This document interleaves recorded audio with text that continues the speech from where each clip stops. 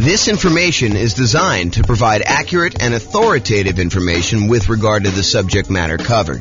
It is offered with the understanding that the presenters are not engaged in rendering legal, accounting, or other professional services. If legal advice or other expert advice is required, the services of a competent professional should be sought. Welcome to the Dallas Real Estate Investing and Real Estate Financial Planning Podcast. Learn all about investing in real estate in Dallas, Texas, with a combination of real estate financial planning and modeling with numbers specific to Dallas, plus syndicated, more generalized recordings of live and pre-recorded real estate investing classes. Not all of them specific to Dallas. Be sure to stay tuned after the podcast for a message from our sponsors. Well, good morning and welcome, everyone. I am your host, James Orr, and this is a pretty exciting class, actually. It's a class about why you might want to consider putting more down when you're buying investment properties. And we're going to talk about it from a couple different perspectives. I guess we'll look at what the overall return you're getting is as you move from 5% down Nomad to 15% down non-owner occupant with PMI to 20% down investor loan with no PMI and 25% down and 30% down and 40% down.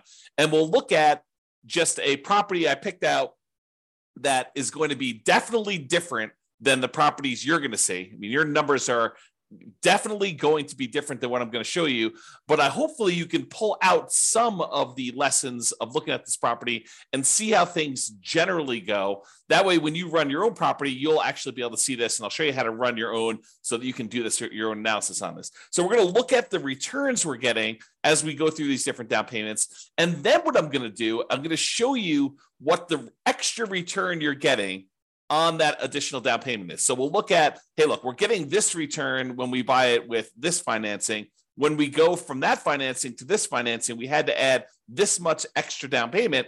And by adding this much extra down payment, we got this amount of extra return. And so we can look at what the extra return is on the extra amount down, and then make a decision as to whether or not we should take that money and invest it in extra down payment. The idea is we could take that money and we could do all these other things with it. So should we take that money and put more down on the rental property to see what the extra return we would get on that money is? So that's what we're going to cover. So first, when I like to look at the returns you're earning on rental properties, I often like to use my return quadrants. It's kind of a visual way for us to look at all the different areas of return you get when you own rental properties, including a total at the center. So the 5 areas that you have return, there's kind of 4 primary ones, and then reserves, which almost everyone except for me forgets to calculate in the return you're getting on your reserves. But you have appreciation, which is the tendency for property values to increase over time. You have cash flow, which is the one I think most people are focused on. Usually this is like your cash on cash return or the amount of cash flow you're getting each month, whether that's positive or negative. It can be both.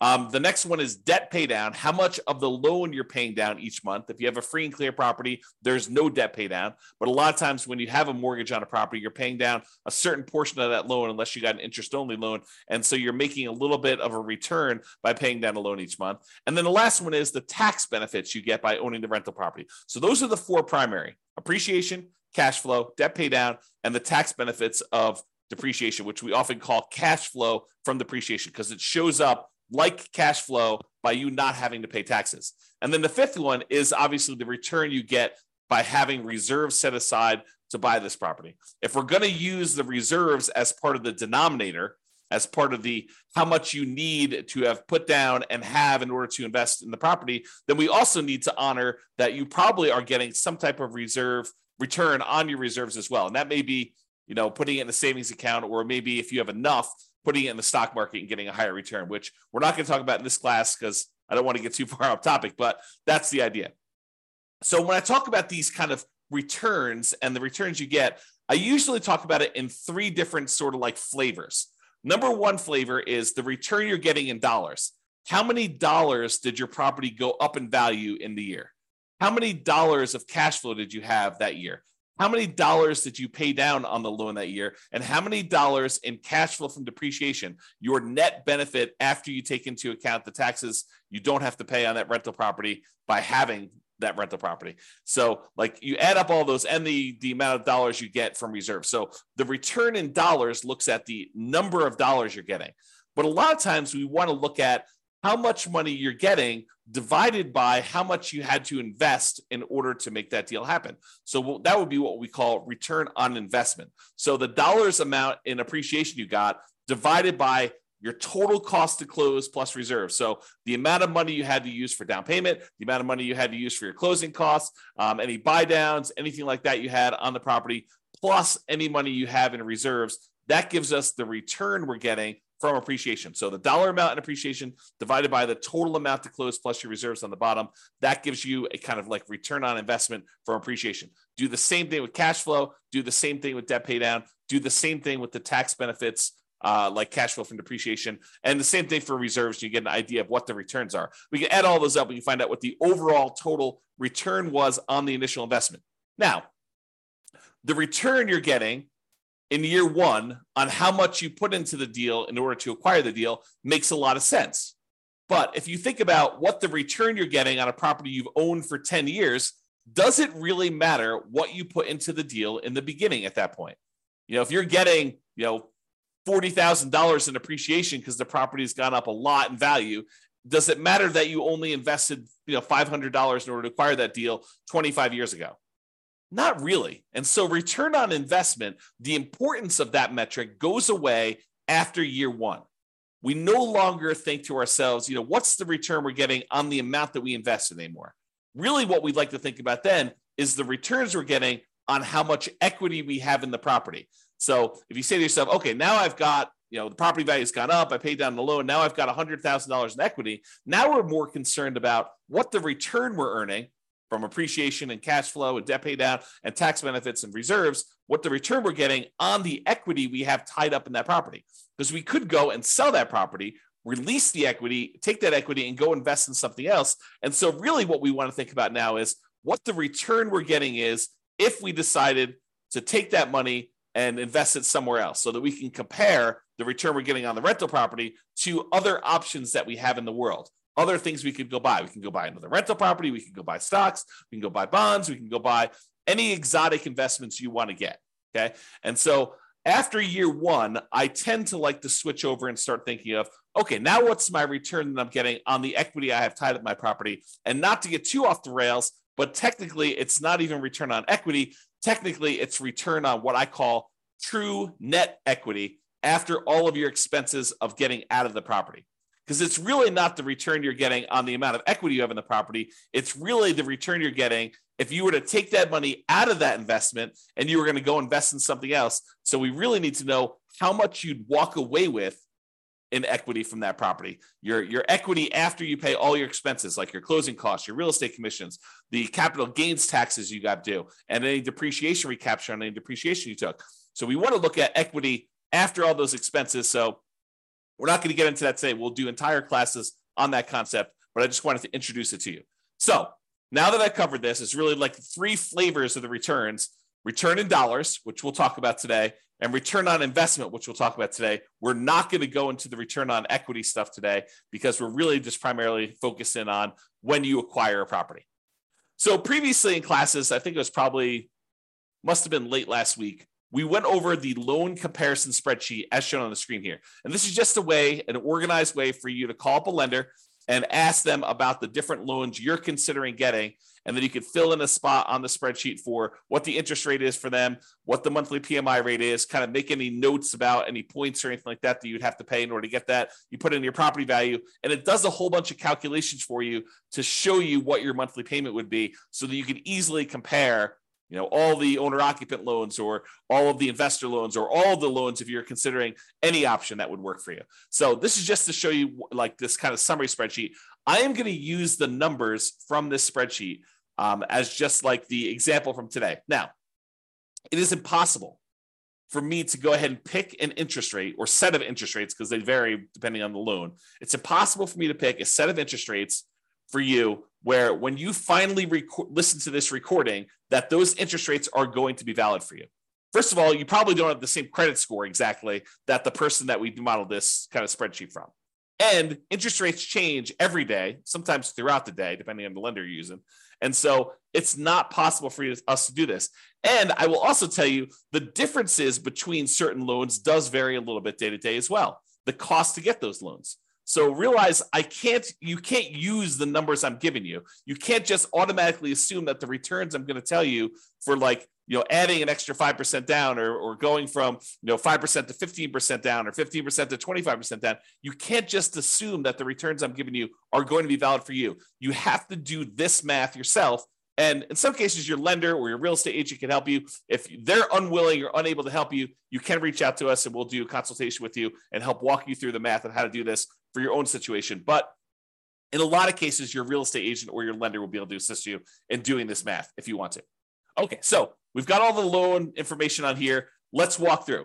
These are the different interest rates. I just entered a lot of these numbers in the Real Estate Financial Planner calculator so that we can actually do the math on all this stuff easily. So it just shows you a summary, though, of what the interest rates were for 5% down Nomad, 15% non-owner occupant, 20% down non-owner occupant investor, 25% down non-owner occupant, 30% down, and 40%. And so you can see that the interest rate is lowest for that owner occupant 5% down Nomad property. It is highest for that 15% down, and then it kind of goes down gradually as you put more down. So not only is the interest rate improving, but also you only have private mortgage insurance anytime you put less than 20% down. So in this case, it is going to be the 5% down loan and the 15% down loan are the ones that are going to have private mortgage insurance. And this is the private mortgage insurance rate shown here. So it is 0.4% for the 5% down loan as of the time of this recording and 0.47% for the 15% down. So the private mortgage insurance for you putting 5% down as an owner occupant is less than the private mortgage insurance you'd pay if you put 15% down as an investment property. So you think to yourself, look, James, I thought you told me that the private mortgage insurance was the insurance that I pay as the borrower to protect the lender in case I default. And I thought you said to me, hey, look, the lender would prefer you put 20% down, but they say, okay, I'll willing to make you an exception. I'll loan you, I'll make you a loan with less than 20% down, but you have to buy this insurance for me. That means if you default, they're going to help make me whole in case I need to sell the property and because I have to foreclose on you and then I have to get my money back out. So I want to make sure that they're going to protect me and make me whole in case there's a loss for me. So you think that the insurance would be cheaper if you put more down, if you put 15% down.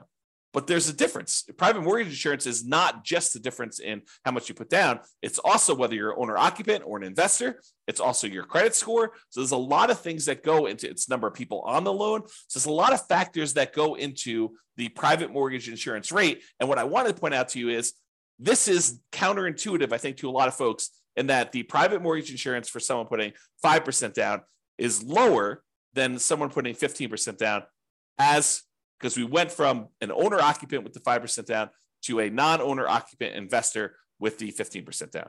Okay, so in dollars, though, it's about $148 a month versus $155 a month and some change.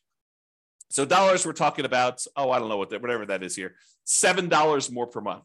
Not a huge difference in this particular case. Again, this can vary. So when you call up your lender, your numbers may be very different than what I'm showing you here. Okay? All right. An important notice. In the Real Estate Financial Planner software, I modeled this out and I'm showing you the return you're getting over the first year. However, I started in month 2. Why did I start in month 2 and not month 1? The reason why is in the Real Estate Financial Planner software, we do our modeling like the real world. In the real world, the first month you have a mortgage on a property, you buy a property on the first of the month, that first month you do not have a mortgage payment due. Why? Because the payment is due after interest has accrued for a month. You're not paying interest up front, you're paying interest in arrears. So the first month that you own a property, there's no interest due. The first month is when the interest accrues, and at the end of the first month, basically the first of the second month, the first day of the second month, is when you make a payment that includes the interest for the prior month and the small amount of principal that you're paying down on the loan in most cases. Okay. So the reason we're starting in month 2 is cash flow in month 1 looks exceptionally good. And I did not want to bias our numbers by using the return you're getting for the first month that you owned a property and have it skew that it looks like you got a lot more cash flow on a property, because you didn't. Okay. Even though in reality, when you buy a property, your cash flow, if you buy a property on the first of the month and you rent that thing out right away, then the return you get for that first month is amazing, because it's almost as if you don't have a mortgage that first month.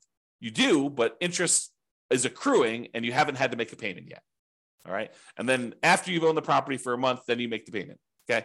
And we'll cover this in future classes because there's some subtlety to this. If you get the loan mid-month and they usually have you prepay interest for a certain amount of time, and then you don't really make a payment until usually more than 30 days later on the first of whatever that next month is, there's some subtlety there, but I'm not going to get into that for today. Okay. So point out, we're not starting in month 1, we're starting in month 2, and we're counting 12 months from month 2. Also, we've assumed that you can rent the property that you did as a nomad in the first month, which is not true, right? Usually nomad, you're buying a property as an owner occupant, you're moving into the property, you're living there for at least a year. It's a requirement of the lender when you get the loan that you're agreeing to do an owner occupant loan. You're signing a piece of paper at closing. If you don't abide by that loan thing, you're committing loan fraud, which is punishable by prison. So you do not want to do that. So you're agreeing to stay in the property and live there for a year, which means you're probably not getting rent unless you're getting roommates for that first year. However, for the sake of this analysis, I assume that you could rent the property in year 1. Not true, but for the sake of just doing the analysis and doing the math, we've assumed that you're renting the property from as soon as you buy it. Okay, with that being said, let's take a look at the returns we earned on doing a nomad 5% down return in dollars quadrant. Remember that kind of like the number of dollars that we did? So here are the different returns we earned by buying that property, starting in month 2, going through month 13. And it shows you that the property appreciated about $14,000.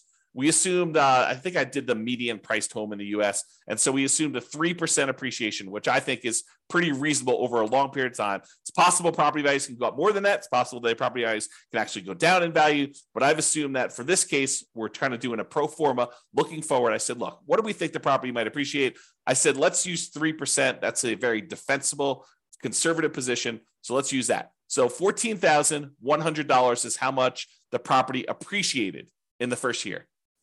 Cash flow wise, this property, because you only put 5% down and it's not an amazing cash flow property to begin with, we didn't do all of our 88 strategies to maximize cash flow. This one has negative $6,791 in cash flow. Remember, we only put 5% down on this property. If we put 100% down, we'd have great cash flow. If we put 50% down, we'd have great cash flow. If we put 75% down, we'd have good cash flow. But because we put so little down, we basically have what I like to refer to as deferred down payments, because you chose to put less down and to receive less cash flow. In this case, it's negative.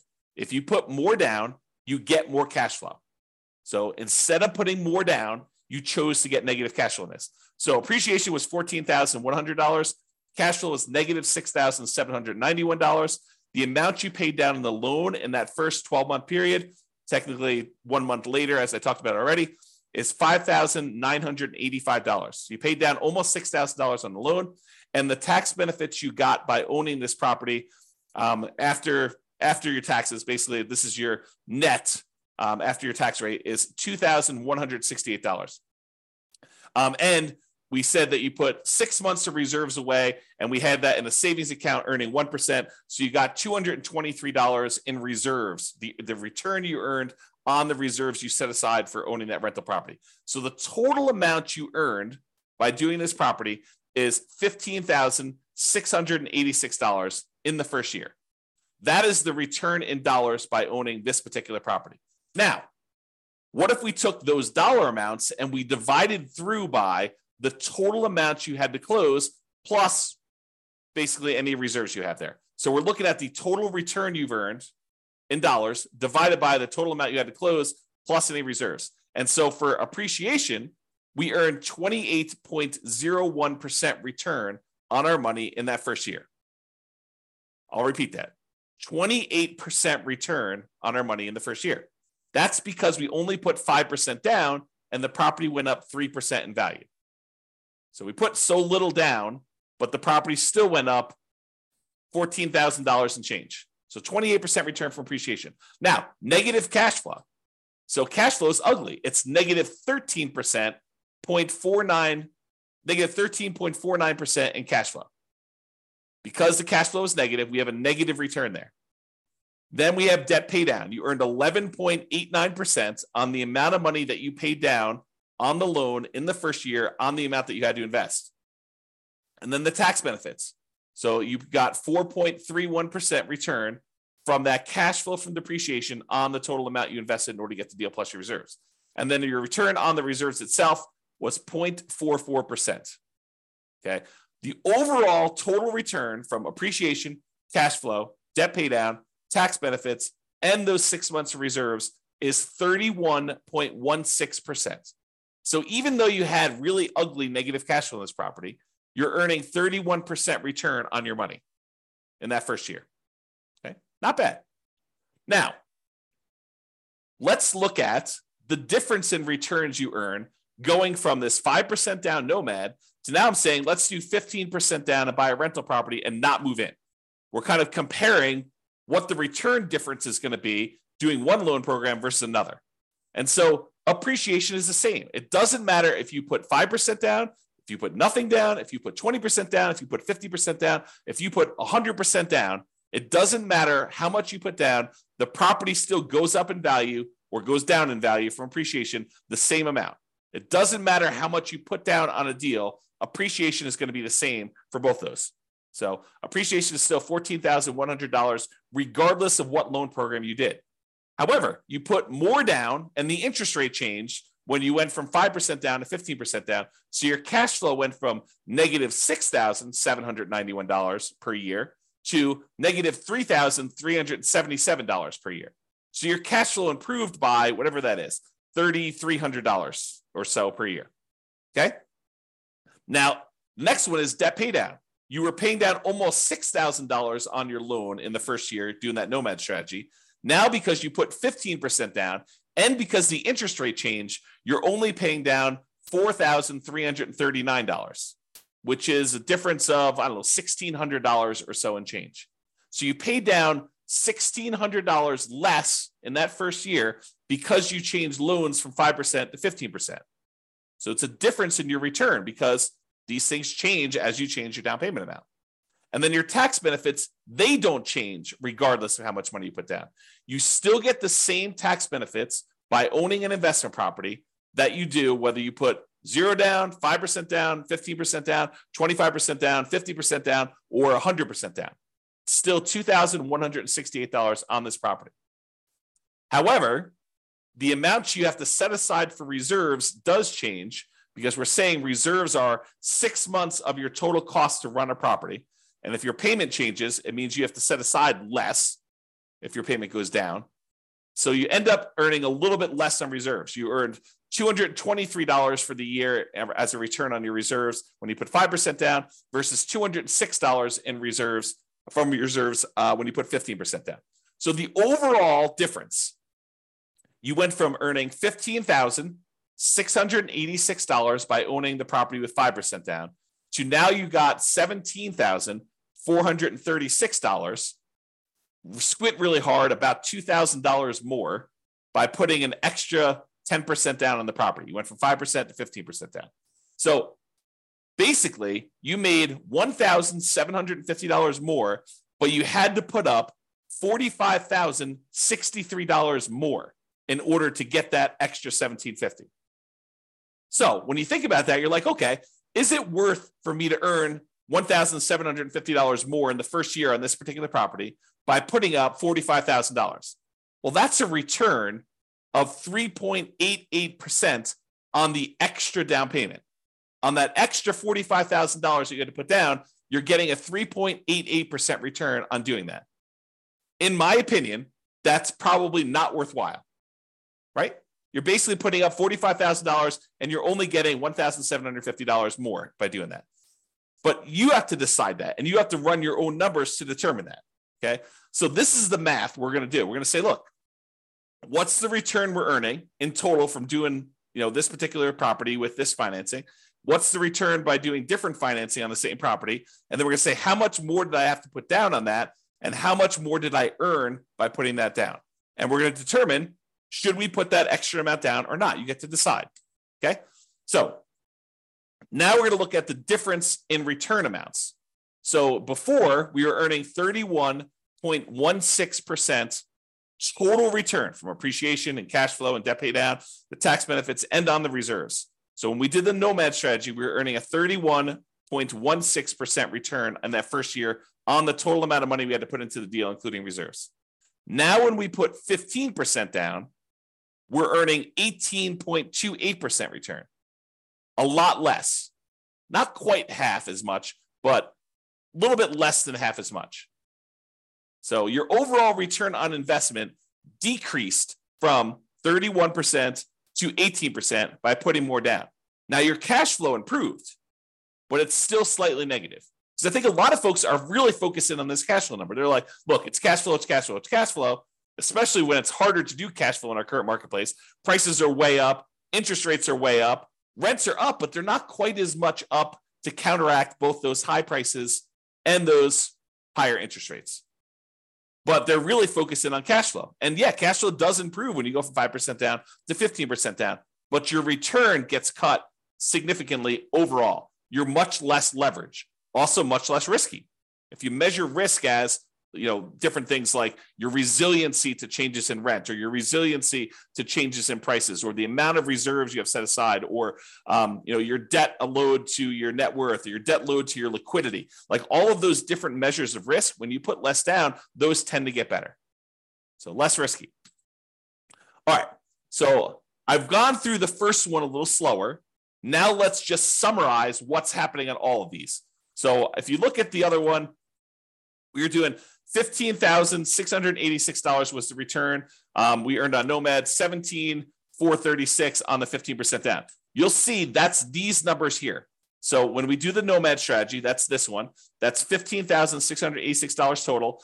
The one where we put 15% down is $17,436. Then this is the one for 20%, 25%, 30%, and 40%. And all of these bars show you the breakdown. So it's $14,100 for appreciation for each of the individual properties. It just summarizes all of them for you.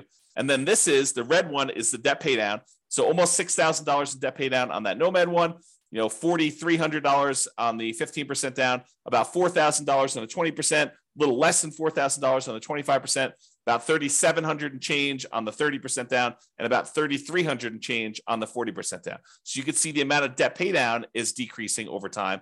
The cash flow number was really negative when we did Nomad, not less negative, but still significantly negative when we did the 15% down. It's slightly positive, $288 for the year, about, I don't know, whatever that is, $24 or so per month for the year when you put 20% down. So basically it's almost break even if you look at it this way when you do the 20% down. Then you get some positive cash flow when you go to 25% down. That's probably $200 a month. Then it increases a lot more for 30% down and a lot more for 40% down. So you can see the cash flow changes. And then the amount you get in cash flow from depreciation, the tax benefits, is the same. Okay. So you can see how these returns vary. Now what we're going to do is we're going to look at the returns we're earning, the dollar amounts, on how much we had to put into the deal in order to buy it, including total cost to close and the reserves. That's what we're going to do next. Same chart, but the numbers are going to now change from the dollar amount of returns, return in dollars quadrant, to now the return on investment quadrant. Okay. That's this. So when we did the Nomad, we were getting a 31.16% return on the amount of money we had to invest in the deal, including reserves. Oh, I should point out that this little gray line here is the return we're earning on reserves. It's just so small compared to everything else that it doesn't even show up on the chart. Okay. But you can sort of see it here. It shows up a little bit on this one, but overall, it's a really small change in your return, but it does impact your other returns, right? Because the amount of money we're earning, we now need to divide by not only the total cost to close, But in addition to that, those 6 months of reserves. So if you're used to seeing significantly higher numbers for your returns, you may be saying, James, these returns are like horrible. Well, part of the reason they're horrible is because in order for you to prudently invest in real estate, you should have reserves for your rental properties. And if you don't, you're doing it wrong. And if you don't include that in your calculation, you're also doing your calculations wrong. Thinking about the return you're earning on a rental property and not taking into account that you really do have to have, not optional, but have to have reserves set aside in order to prudently own that property is not appropriate. It's silly. So now when you go and you say, okay, this is how much return I'm earning, now I need to divide by either my equity or the total amount to close and also the reserves I have on that property as well. Okay, so now that it's on the denominator, that makes your return look overall less. It suppresses your return. It kind of like slows it. It drags it down because now you also have to take into account those reserves when you do that. Okay, so the return you're getting if you put 15% down is 18.28. The return you're getting when you put 20% down is 17.81. The return you're getting when you put 25% down is 16.37. And the reason these are trending down is you're putting more down into the deal. And so the dollar amount for some of these things is actually the same, appreciation and your cash flow from depreciation. But those two are exactly the same no matter what you do with the financing. However, your cash flow changes and the amount you pay down the debt also change. But the amount you put into the deal on the denominator has gotten a lot larger. So your overall return on investment is going down. So 16.37 for the 25% down, 15.29 for the 30% down, and 13.63 for 40% down. So you see the overall return is going down for these. Okay. Although the cash flow return is increasing. All right. Now, remember before we did that difference, we said, hey, look, you put you got $1,750, $1,750 more, but you had to put up $45,000 more. That means the return you got on that extra down payment when we went from 5% down to 15% down was 3.88. We're going to do this same math for all of the different loans. That's here. So when we go from 5% down to 15% down, you earned 3.88% on that extra down payment. Probably not worthwhile, in my opinion. However, when you go from 15% down, if you're going to do the 15% down loan to go to the 20% down loan, that extra 5% down, in order to get your extra return, you're earning 15.74% on that extra 5% down payment. That to me is probably worthwhile. To come up with 5% more down payments, you get an extra 15.74% return on that extra money. That's what we're saying. When you go from 20% down to 25% down, you only earn 8.83% return on that money, which is not like horrible, but it's not amazing, right? I mean, I think an 8% return, almost 9% return seems relatively good, but not like amazingly great or horribly bad. To go from 25% down to 30% down is 8.55% better. It's the return. It's not better. It's 8.5% return on the extra down payment. And then 30% down to 40% down is 7.67 return on the extra down payment there. So you can get a feel for that. Now, you could go and compare this. Like you could say, look, I'm going from a 5% down loan. I'm considering doing 25% down. What's the difference in down payment between the 5% and the 25%? And then what's the difference in returns I'm getting on those? You could calculate that out. You could do any of these variations. I didn't do all of them because we'd be here all day, but I did do ones going from this Nomad one to each of the individual other loans. So now this one is saying, look, to go from that 5% down to the 15% down, we already know that one. It's 3.88%. But what if you go from doing Nomad with 5% down to putting the full 20% down? And you want to figure out what the overall return is on that difference in that 15% difference and the return difference you got between those. Well, that's a 7.72% return on the extra down payment. When you go from 5% to 25% down, that's an 8%, return on that extra down payment. Go from 5% down to 30%, 8.11, and go from 5% down to 40%, that's 7.98. So when you go over these bigger spreads, a lot of times they get compressed, is the generalization. Again, though, you absolutely must call your lender get rates for your credit score that day and the property that you're considering buying to do this math on your own.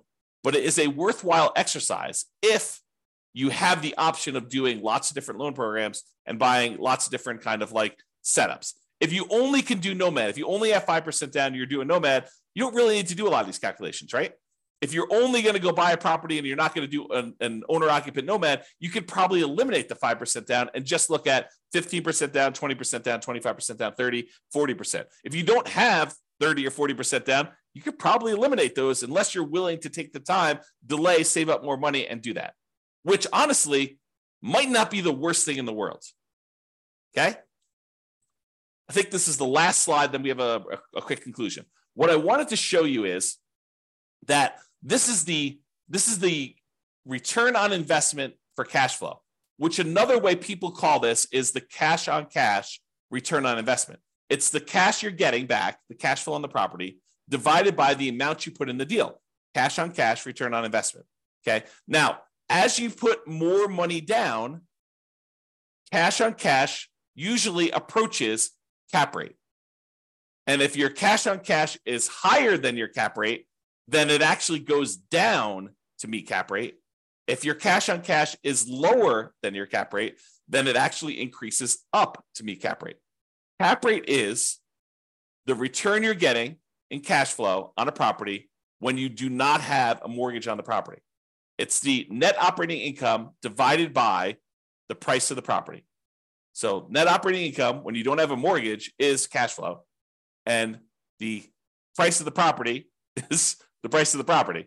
When you don't have a mortgage on it, that's what happens. You don't have to subtract out any mortgage payments. So really what I wanted to point out to you here is cash on cash return approaches cap rate as you put more down. 100% down is cap rate. So if you see here in this chart for the ones we just did today, your return, your cash on cash return on investment was negative 13.49% when you did Nomad, negative 3.54% when you put 15% down, positive 0.25% when you put 20% down, 1.75% if you put 25% down, 2.8% when you put 30% down, and 4.8% when you put 40% down. The cash on cash return is approaching that cap rate. That's what's going on here. Okay? All right. So in conclusion, your numbers will be different. However, putting more down tends to lower your overall return on investment. Less leverage. This makes sense. It's like, I'm not telling you anything that's not obvious to you. It tends to improve your cash flow in terms of dollars. And cash on cash return on investment, that approaches cap rate. However, if your cash on cash return on investment was above your cap rate, putting more down will reduce your cash on cash return. Let me say that again. If your cash on cash return on investment, when you do your calculation, is higher than your cap rate, which it sometimes is when you're able to find great deals with great cash flow on them. As you put more dollars down, then your cash on cash return on investment will actually come down to approach cap rate. In this case, it went up, but realize that's not always the case. Okay. The return you earn on extra down payment can vary. You'll need to run your own numbers using your property, your mortgage interest rates with your credit score. And then once you run your math, you can decide if the return you're getting by putting more down is desirable to you and is worthwhile. The worthwhile part, in my opinion, is you look at the return you're getting on that extra down payment and you decide, is putting $45,000 more down worth me getting $1,750 more in return? And in most cases, for that number, I probably would say no. It's up to you, though, right? It's your decision. The desirable part is a little bit more subtle because, as you saw here, where the return goes when you put more down changes. Appreciation and tax benefits, they stay the same. So you're not really messing with those. However, it's a balancing act between how much cash flow you get and how much debt pay down you get for how much you put down. These vary a lot with down payment. And you put more down, you tend to get less debt pay down, and you tend to get more improved cash flow. And so you got to figure, a lot of people are focused in on this cash flow number, and they decide, hey, look, I'm going to go put more down because I want to get improved cash flow, or pick another property that has better economics, right? I think that's another solution for a lot of folks. Plus all the 88 strategies that we're not going to cover today. Okay. All right. So that's all I got for you. Thank you all for coming. I do appreciate it. I assume there's no questions. No one's been asking any questions. No one's been interacting. So thank you all for coming. This has been James Orr. Have a great day, everybody. Bye-bye for now. With home prices up, mortgage interest rates up, and rents up, but not quite enough to counteract the higher prices and interest rates, cash flow on rental properties in Dallas is harder than ever. Book a call with the Real Estate Financial Planner to apply our proprietary 88 strategies to improve cash flow on your rental. See the show notes for a link to schedule your call and improve your cash flow today. If you're a real estate agent, lender, or professional in Dallas that wants to help our real estate investor listeners, consider reaching out to learn about collaboration opportunities with this podcast. We'd love to add more value to our listeners by having you assist our investors buy, sell, and finance their real estate investments. See the show notes to schedule a call to discuss collaboration opportunities.